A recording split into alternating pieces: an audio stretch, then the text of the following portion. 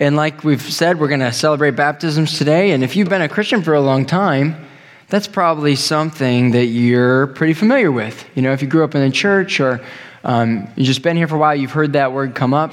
But if you're maybe visiting for the first time today, maybe to support a family member or friend, or you just happen to come check this church out for the first time today, that might be something that you might have questions about.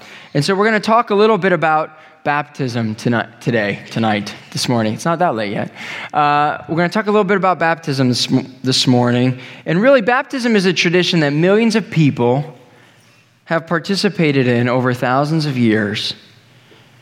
And many traditional and Orthodox churches have long considered baptism what they call a sacrament. It's called the sacrament of baptism. By definition, a sacrament is a religious ceremony or an act of the Christian church that is regarded as an outward and visible sign of an inward and spiritual divine grace. And that's what baptism is. It's an outward public sign of an inward and divine grace. When a person puts their faith and trust in Jesus as their Lord and Savior, then there's this inward grace that God gives them as the Holy Spirit lives inside that person. That's just imparted to them. And water baptism has been the traditional way of displaying our inward faith in an outward manner.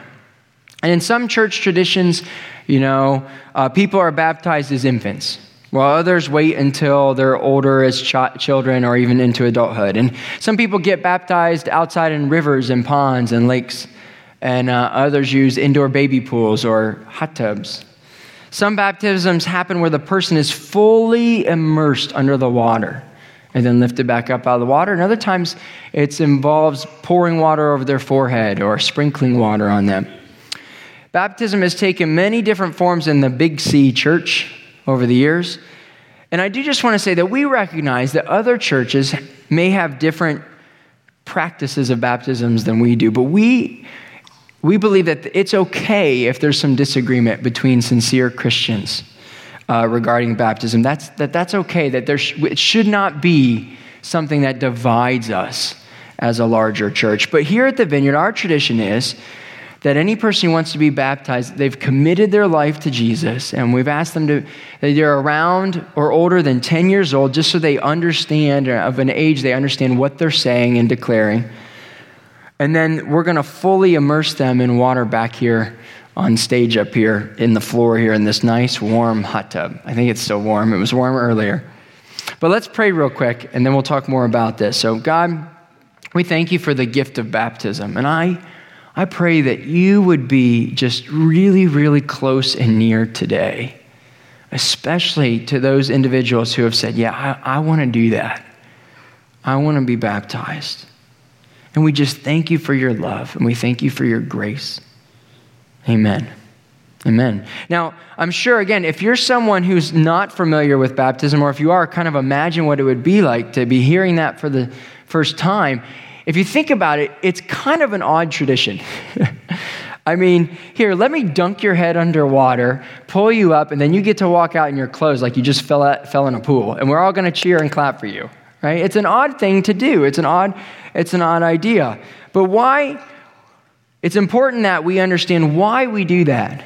What are really the roots of baptism? And that's the first point in your notes. What are the roots of baptism? Where does it really come from? In the Bible, there are 4 Greek words in the New Testament that are used to describe baptism. And these are those words: baptizo, baptismos, baptisma, and baptistes. And they all have to do with washing or submerging, immersing, dipping, or soaking. And the last word up there, baptistes, is a person. It's someone who participates in those things.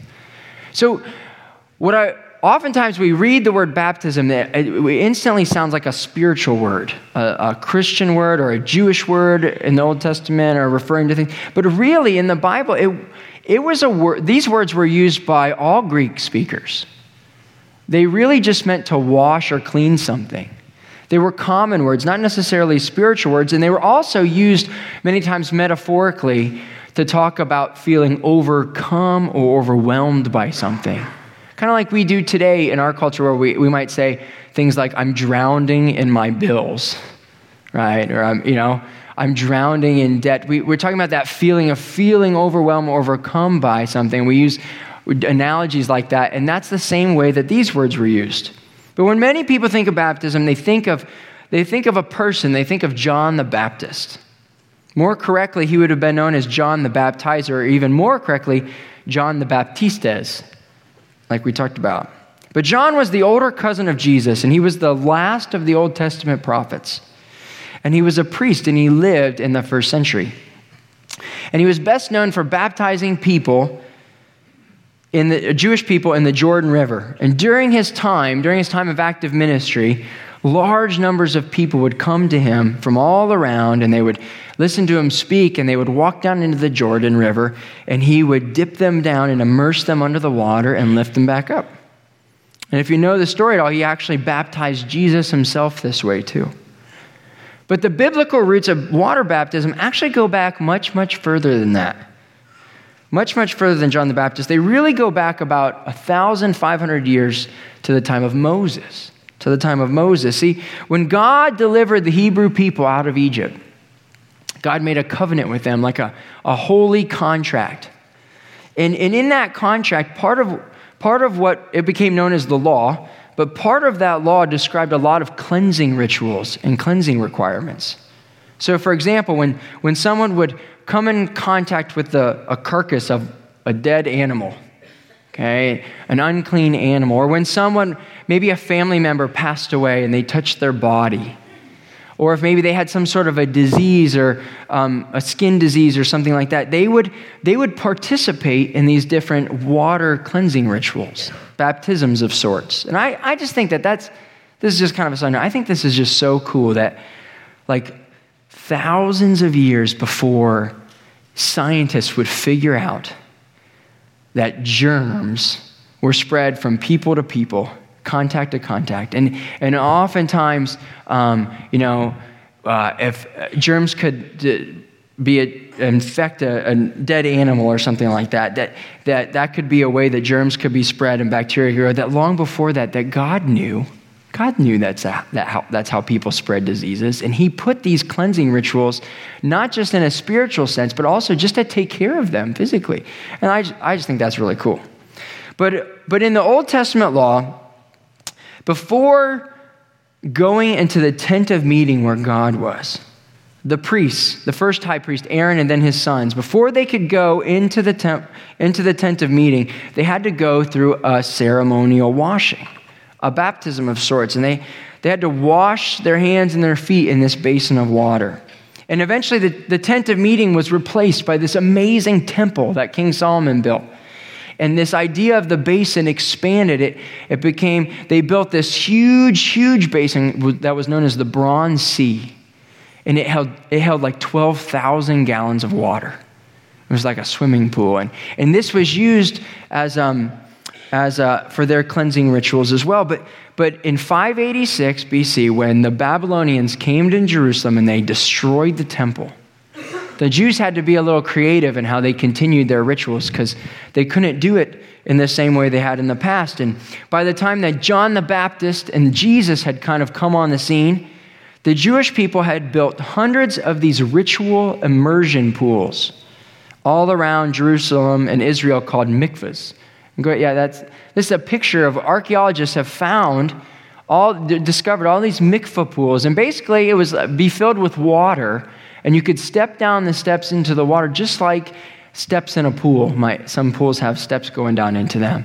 And people would, if they needed to undergo one of these cleansing rituals, they would basically baptize themselves or wash themselves by immersing themselves in water and then coming back out. And some were smaller like this one, and others were much larger. There were ones like the Pool of Bethesda and the Pool of Siloam are mentioned in the Gospel of John as two larger of these immersion pools or these mikvahs. But here we see that the practice of baptizo or baptism was not just for priests, but really it was for all Jewish people to fulfill their cleansing rituals in their law and tradition. And a couple of weeks ago, I had gone to my son's soccer game, and it was really hot, and I had, I think, like a short sleeve shirt on, and later that day, I was like, oh, I thought I had the worst sunburn on my shoulder up here. It just felt like somebody had taken a hot iron and stuck it on my shoulder. It just was so painful, and I thought, oh, I didn't think to put sunscreen on. But then I'd also exercised that day.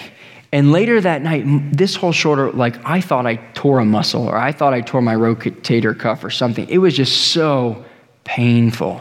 And I didn't even cross my mind that, it's interesting, coincidence. These two things are on the same exact spot. Well, the next day, I got this pussy, oozy rash that popped up, all on the same shoulder. And I thought, oh, no. Oh, no, I got poison ivy. How did I get poison ivy? Where did that come from?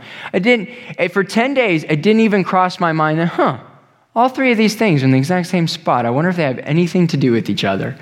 But after 10 days, it didn't really go away. I finally thought I should go to the doctor. And sure enough, I didn't have a sunburn, and I didn't tear my rotator cuff, and I didn't have poison ivy. I had shingles. If you've ever had shingles, it's quite painful. It's not fun. I would not recommend it. But by the time I got to the doctor, they said, if you would have come a week ago, we could have helped you out. But now you kind of just have to ride it out. There's really not much we can do for you. But why do I bring that story up? Because what does that have to do with baptism? Well, if I would have been a good Jewish lad living at the time of Jesus or John the Baptist, my skin condition, that pussing and oozing, would have been considered a form of leprosy. And I would have sure been hanging out in those mikvah pools every day, following those cleansing rituals, hoping that God would heal that and cleanse that. This was a part of their culture. This was a part of their customs. And so when John began baptizing people in the Jordan River, it wasn't this completely brand new idea that I think we often think it is. Jewish people were used to this idea of ceremonial washing. But there was one thing that was really unique and different about what John was doing. One thing that was profoundly different is that he was prophetically inviting people to be baptized because the kingdom of God was near. The kingdom of God was near. Now, to us that might not mean a lot, but to the Jewish people, that meant everything. Because that meant that the Messiah was coming, not just someday, but now. The Messiah was coming. The kingdom of God was at hand. And for hundreds of years, there'd been no prophets talking like John was talking. Nobody speaking like that. They had been waiting, and now the time was here. And there was this anticipation in the air. There was this excitement. There was a shock. Wait, what? The Messiah's coming? The kingdom of God is here? What? I wonder how many people heard and saw John the Baptist and had an expression on their face like this guy's. I'm going to put that. Yeah. Okay? That is a shocked man, right? So if you don't recognize that picture, I snapped that picture after the Penn State-Ohio State game last week when Penn State fans quickly realized that Ohio State was coming back and they were going to lose. But I love his beard, by the way, too. He could totally fit in the first century, I think. It'd be perfect. But there was this shock. There was this excitement. Wow, this God is on the move. God is doing something. You can take that picture down because we don't want to look at it for too long. But so this is some of the history or the roots behind baptism. If that's true, then why do we still practice this today? Why do Christians still practice and continue the sacrament of baptism today? Because most of us are not Jewish, and we don't follow the Old Testament cleansing rituals, so why would we still do this tradition? Well, that's the second point you note that we're going to talk about, is reasons for baptism. And I want to talk about three main reasons that we still practice this tradition. And the first one is just like why people went to John the Baptist about it. It's a symbol of repentance. It's a symbol of repentance. Read with me what it says in Mark chapter 1. And so John the Baptist appeared in the wilderness, preaching a baptism of repentance for the forgiveness of sins. And the whole Judean countryside and all the people of Jerusalem went out to him, confessing their sins, and they were baptized by him in the Jordan River. So here we see John is inviting and challenging the Israelite people to acknowledge and confess their sins. and to be baptized as a sign of repentance, to turn away and turn around from their sin. It's an invitation to let go of one's pride, to stop acting like you have it all together, to be humble, to receive forgiveness, and as an outward sign of that, become baptized. And this is a part of the reason why we practice baptism today. It's a symbol of our repentance, of acknowledging that we too are sinners, that we mess up, that we've missed the mark, that we don't have it all together, and that we need to turn away from all of that and turn towards God. So that's the first thing. But the second thing is it's also a symbol of spiritual cleansing. Spiritual cleansing, not necessarily physical cleansing, but spiritual cleansing. It was always meant to be a symbol of spiritual cleansing, even back in Exodus. In Exodus 30, it says this, verses 17 through 20. Then the Lord said to Moses, make a bronze basin and with its bronze stand for washing. Place it between the tent of meeting and the altar and put water in it. And Aaron and his sons, the high priests here, are to wash their hands and feet with water from it. Whenever they enter the tent of meeting, they shall wash with water so they will not die. Why do Aaron and his sons, the priests, need to wash their hands and feet? Why? Is it because all-powerful God is concerned about catching a cold from them? No. It has nothing to do with germs or anything, viruses. It has nothing to do with that. Of course not. It's not so their hands and feet are physically clean, but it's a symbol of being spiritually clean. Because a holy and perfect, sinless God cannot be in the presence of unholy, imperfect, sinful people like you and me. And so there has to be some sort of a cleansing that happens prior to that. And that's what this whole verse is talking about. This is what this whole verse is pointing towards.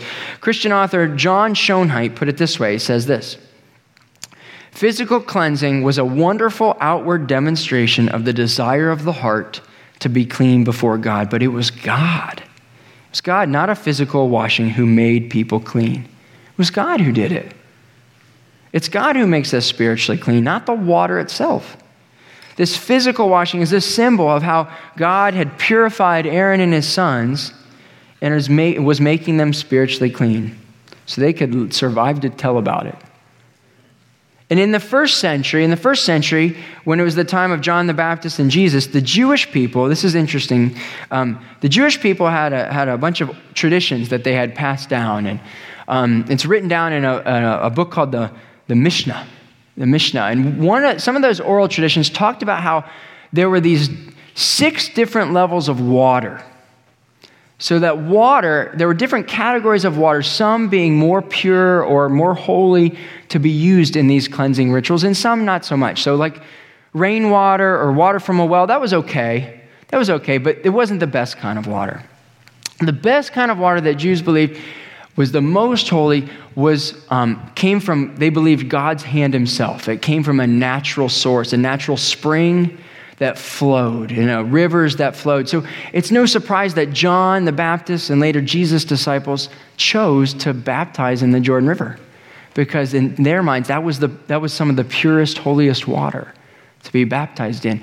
But what I find is so fascinating is the English translation for this kind of water, this best, most holy water, is called, we translate it to be called living water. Living water. And why is that important? It's important because Jesus in the Gospel of John says this in chapter 7. He says this: and on the last and greatest day of the festival, Jesus stood up and said in a loud voice, let anyone who is thirsty come to me and drink. Whoever believes in me, as scriptures have said, rivers of living water will flow from within them. Rivers of living. This was radical. Jesus was saying that if you put your faith in me, then you will have rivers of living water flowing inside of you. That you will be spiritually clean forever. That you don't have to keep going back to the mikvah pools and back and getting, every time and in some reason you're unclean, you have to keep doing that over and over and over again, because you're going to have living water living in you, going with you everywhere you go. And what is he referring to? He's talking about being baptized with the Holy Spirit. He's talking about the presence of God being in you and in me. God is making us spiritually clean now and forever. This was radical. This was radical to them. And the third reason for baptism is this. It's a symbol of initiation. It's a symbol of initiation. In our culture today, we have lots of symbols of initiation. Graduations, right? We dress up in gowns and square hats with funny little tassels, and we walk across stages and get pieces of paper with our name on them. Why? Because we've moved from being student to being skilled. We're being initiated into something new. We're moving from some old way of life or old way of doing things or old experience into something new. And that's what graduation's about, right? Weddings, marriage ceremonies, that's another symbol of initiation. At weddings, we dress up in fancy gowns, we put on tuxedos or nice suits, we say vows and I do's, and we shed tears of joy, and we shove cake in each other's faces, right? Why do we do all that stuff? Why? Because it's a symbolizing moving from initiating something new, moving from the old single life to someone's new married life for that couple, and we're celebrating that for them.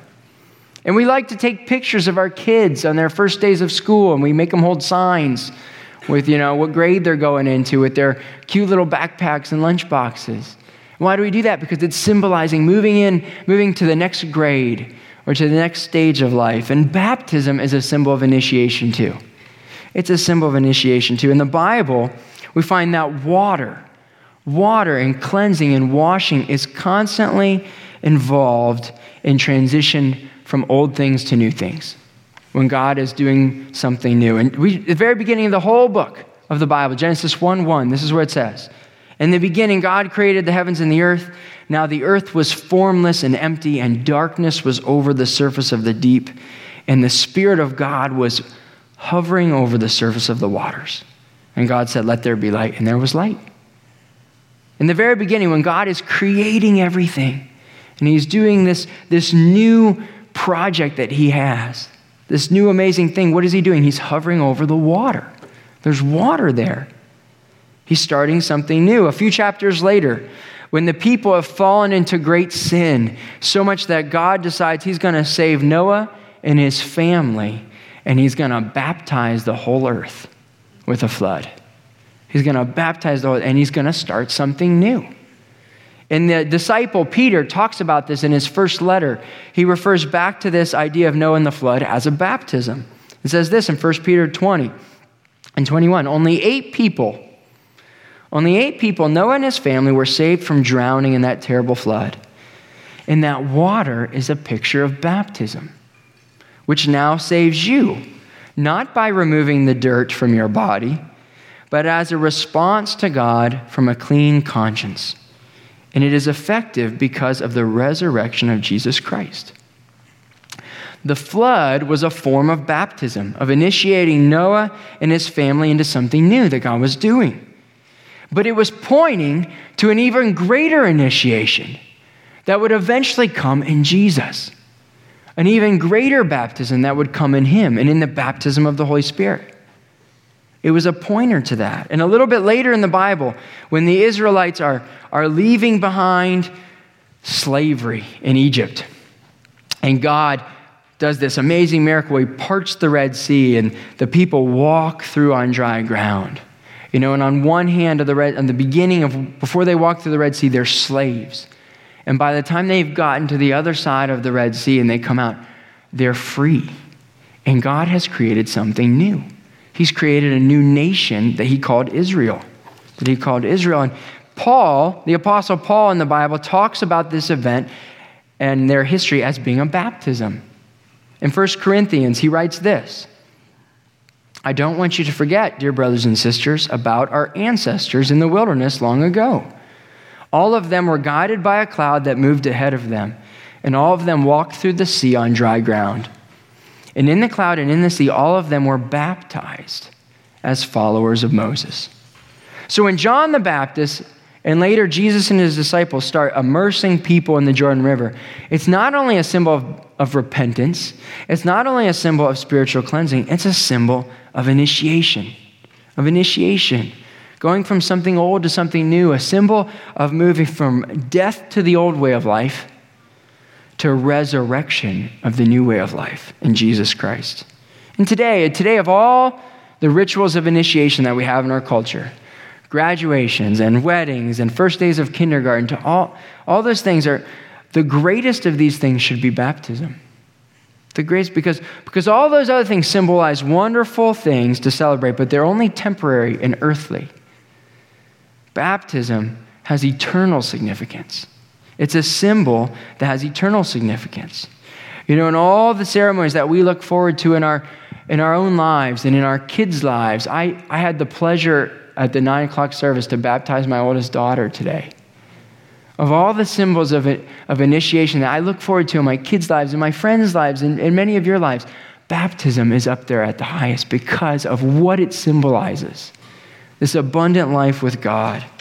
This abundant life with God. Now, Andrew, it sounds like you're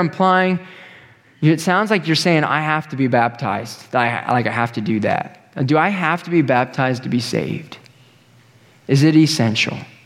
Is that what you're saying? Well, that's actually not what I'm saying. No, don't hear that.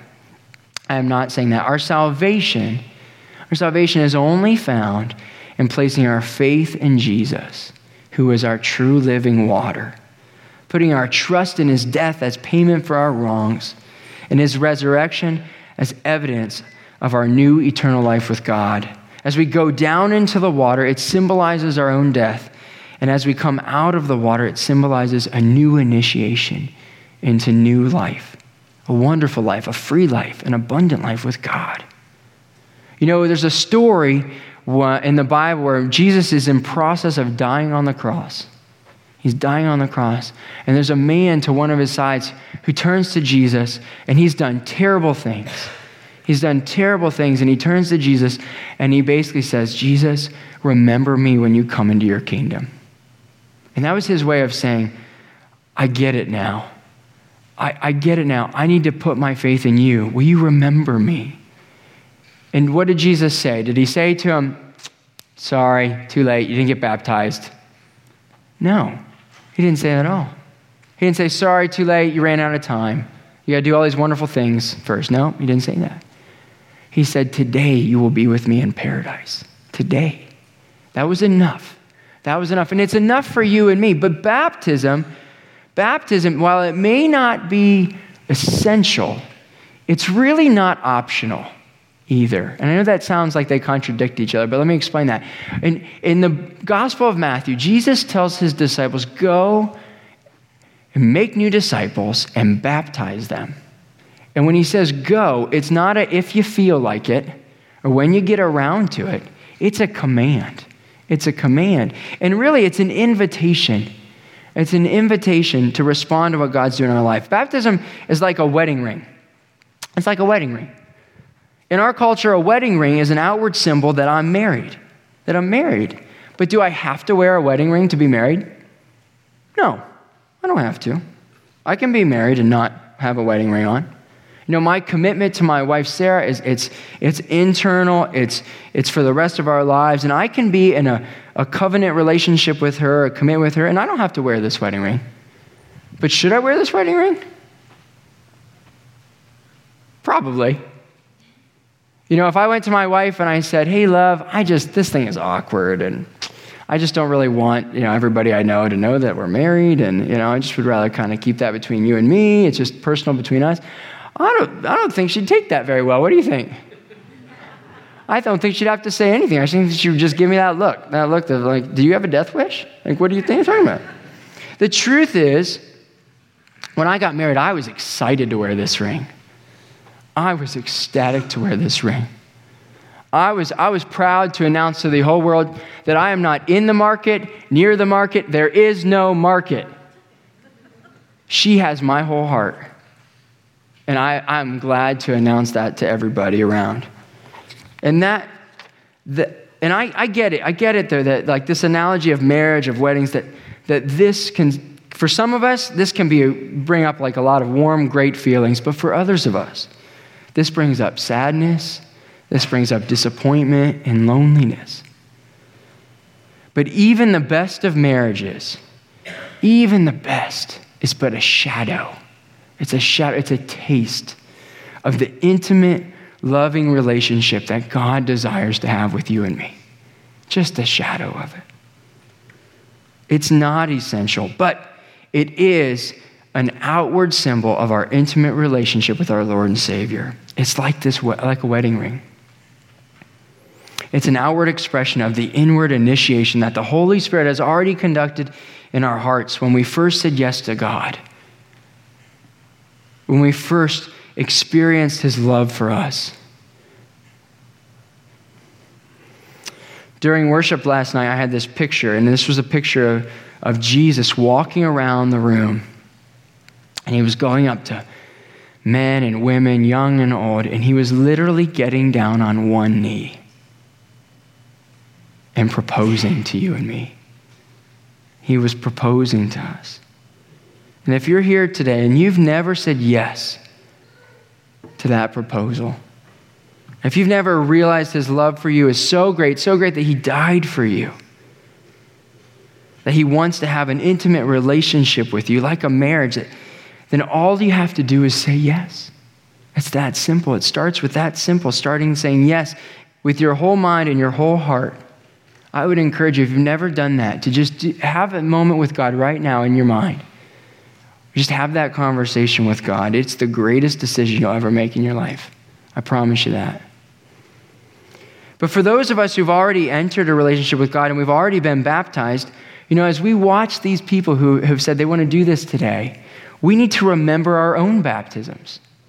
And that's the third and final point in your notes, and this is a common phrase in church tradition, to remember your baptism. Remember your baptism. And as we've been talking about weddings, when I go to a wedding and I sit in the audience and I get to sit next to my wife, Sarah, and I watch the groom get all teary-eyed as his beautiful bride walks down the aisle, I am instantly taken back to the day when I got all teary-eyed watching my bride walk down the aisle. And when they exchange rings, I instantly grab my wife's hand, Sarah, and play and spin her ring on her hand as a remembering putting that ring on for the first time. And when they say their vows and I do's, I turn to my wife and I think, I would say those vows and those I do's again and again and again. Maybe not as naive as the first time I said it, but I would do it again every day. And for those of us who have been baptized already, we should be remembering it like this: the joy of our own baptism, the joy of our first love, Jesus. And as we watch these people getting baptized today, let us remember that moment and recommit ourselves to him as we celebrate, as we worship with shouts of praise and singing. Let us remember that. And so just to end, before we have people come up here, in the book of Acts, there's this story in the book of Acts of a man named Philip. And Philip's traveling along the road, and as he's going along the road, he comes across another man who's also traveling, an Ethiopian man who was a eunuch.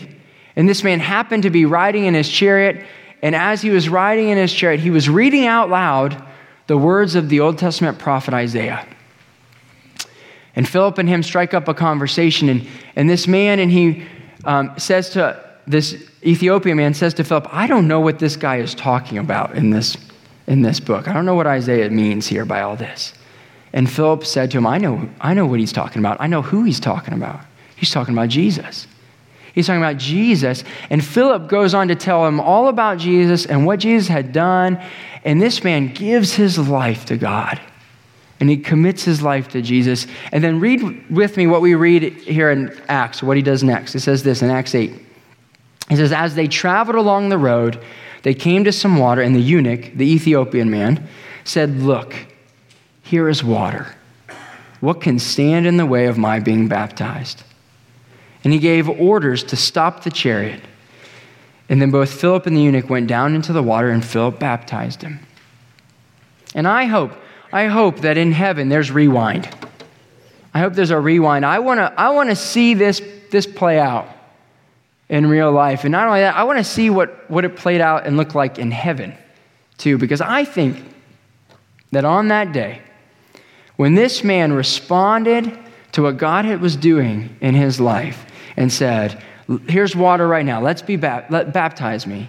I think that all of heaven, all the angels and the saints just erupted in celebration.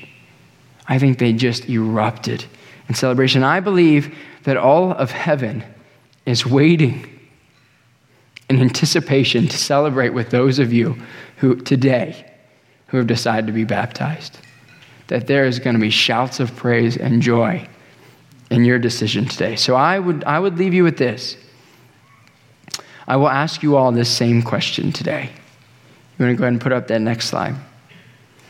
Look, there's water here. What is stopping you from being baptized today? What is stopping you? You know, I believe here that there are people here today who maybe you've been flirting with Christianity, maybe you've been hanging out with Jesus, you've been dating, and it's time to publicly tie the knot. And I'm pretty sure it was the great theologian Beyonce who said it like this: don't leave today thinking you should have put a ring on it. Don't leave today. We have, if you're wearing clothes, we have lots of extra clothes, all different sizes. You can get baptized in that and then go home in the dry clothes you're wearing. But don't miss this opportunity to publicly just display your love for God. Whether you've been a Christian for 3 minutes now or for 30 years, if you've never been baptized, you are more than welcome to get baptized. We would love it. We would love to baptize you today. Now, if you're between ages 10 and 18, you might want to have a quick talk with your parents if they're here right now. But I would encourage you to do that. If God's putting that on your heart, don't miss this opportunity to be obedient to Him. Don't miss it.